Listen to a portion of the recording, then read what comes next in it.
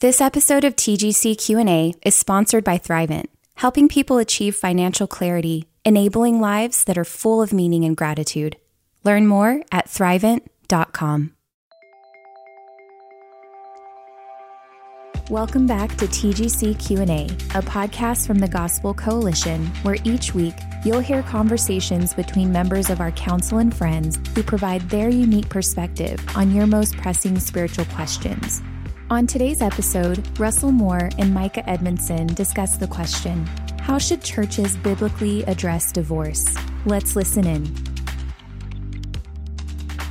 In societies in which no-fault divorce is socially acceptable, how can churches talk about the teaching of Matthew 19?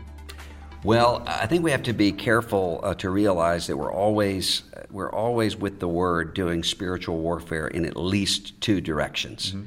And so what you're typically going to be dealing with is one group of people who maybe are sinfully divorcing or have sinfully divorced and who don't want to repent of that. And you're wanting to convict of sin for the purpose of healing, restoration. Right. And then you have another group of people who have been through divorce and the devil's working in their life through shame.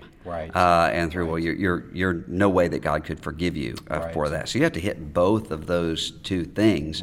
So I think that means a church that lays out clearly, this is what our understanding of what Jesus means when he says, the two shall become one flesh, and what God has joined together, let no person tear asunder. So different churches are going to sometimes have different convictions about what, for instance, I think that the Scripture does teach some exceptions where divorce is biblically allowable. But I think it's the responsibility of the church, and some Christians don't. Some Christians think that that's not the case. Well, you need to explain what your view is from Scripture. And then also, even in the exception cases, most divorces that happen in our culture don't happen because of that. They happen because of people who don't forgive each other, or who don't, just give up too soon. And that really requires church. Because we need not just to say this is what Jesus expects from marriage, but also we're going to help you bear your burdens as you walk through a difficult time when it comes. So keeping marriages together through the church as much as we can actually is more important than just knowing how to deal with it on the other end. Now, what about you when you're teaching and preaching through marriage and divorce and those things? How do you frame that? Yeah, great question. I was actually riding in my car with my daughter, my oldest daughter, probably about a month ago, and we listen to the Bible on CD when we ride to taking her to school, and this passage came up on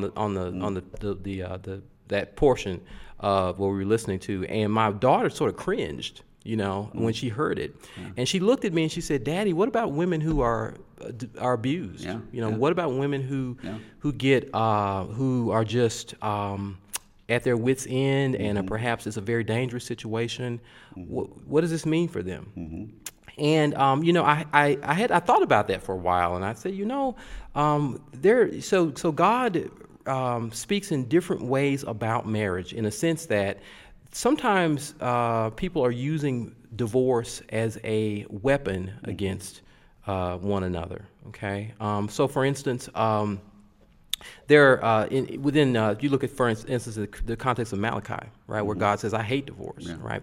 So within that context, you had a bunch of men who were coming back into the land from exile, and essentially what they did was they looked at the women in the land, and they essentially put away their wives. They used divorce as a kind of a social weapon to just abandon, as an excuse to sort of abandon their wives. And it was in the context of them doing that God speaks into that situation. He says, "I hate divorce.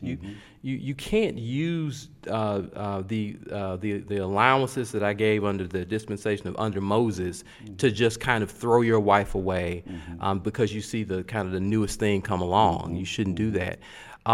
There are instances, though, there are other times in which people sort of use marriage like a weapon.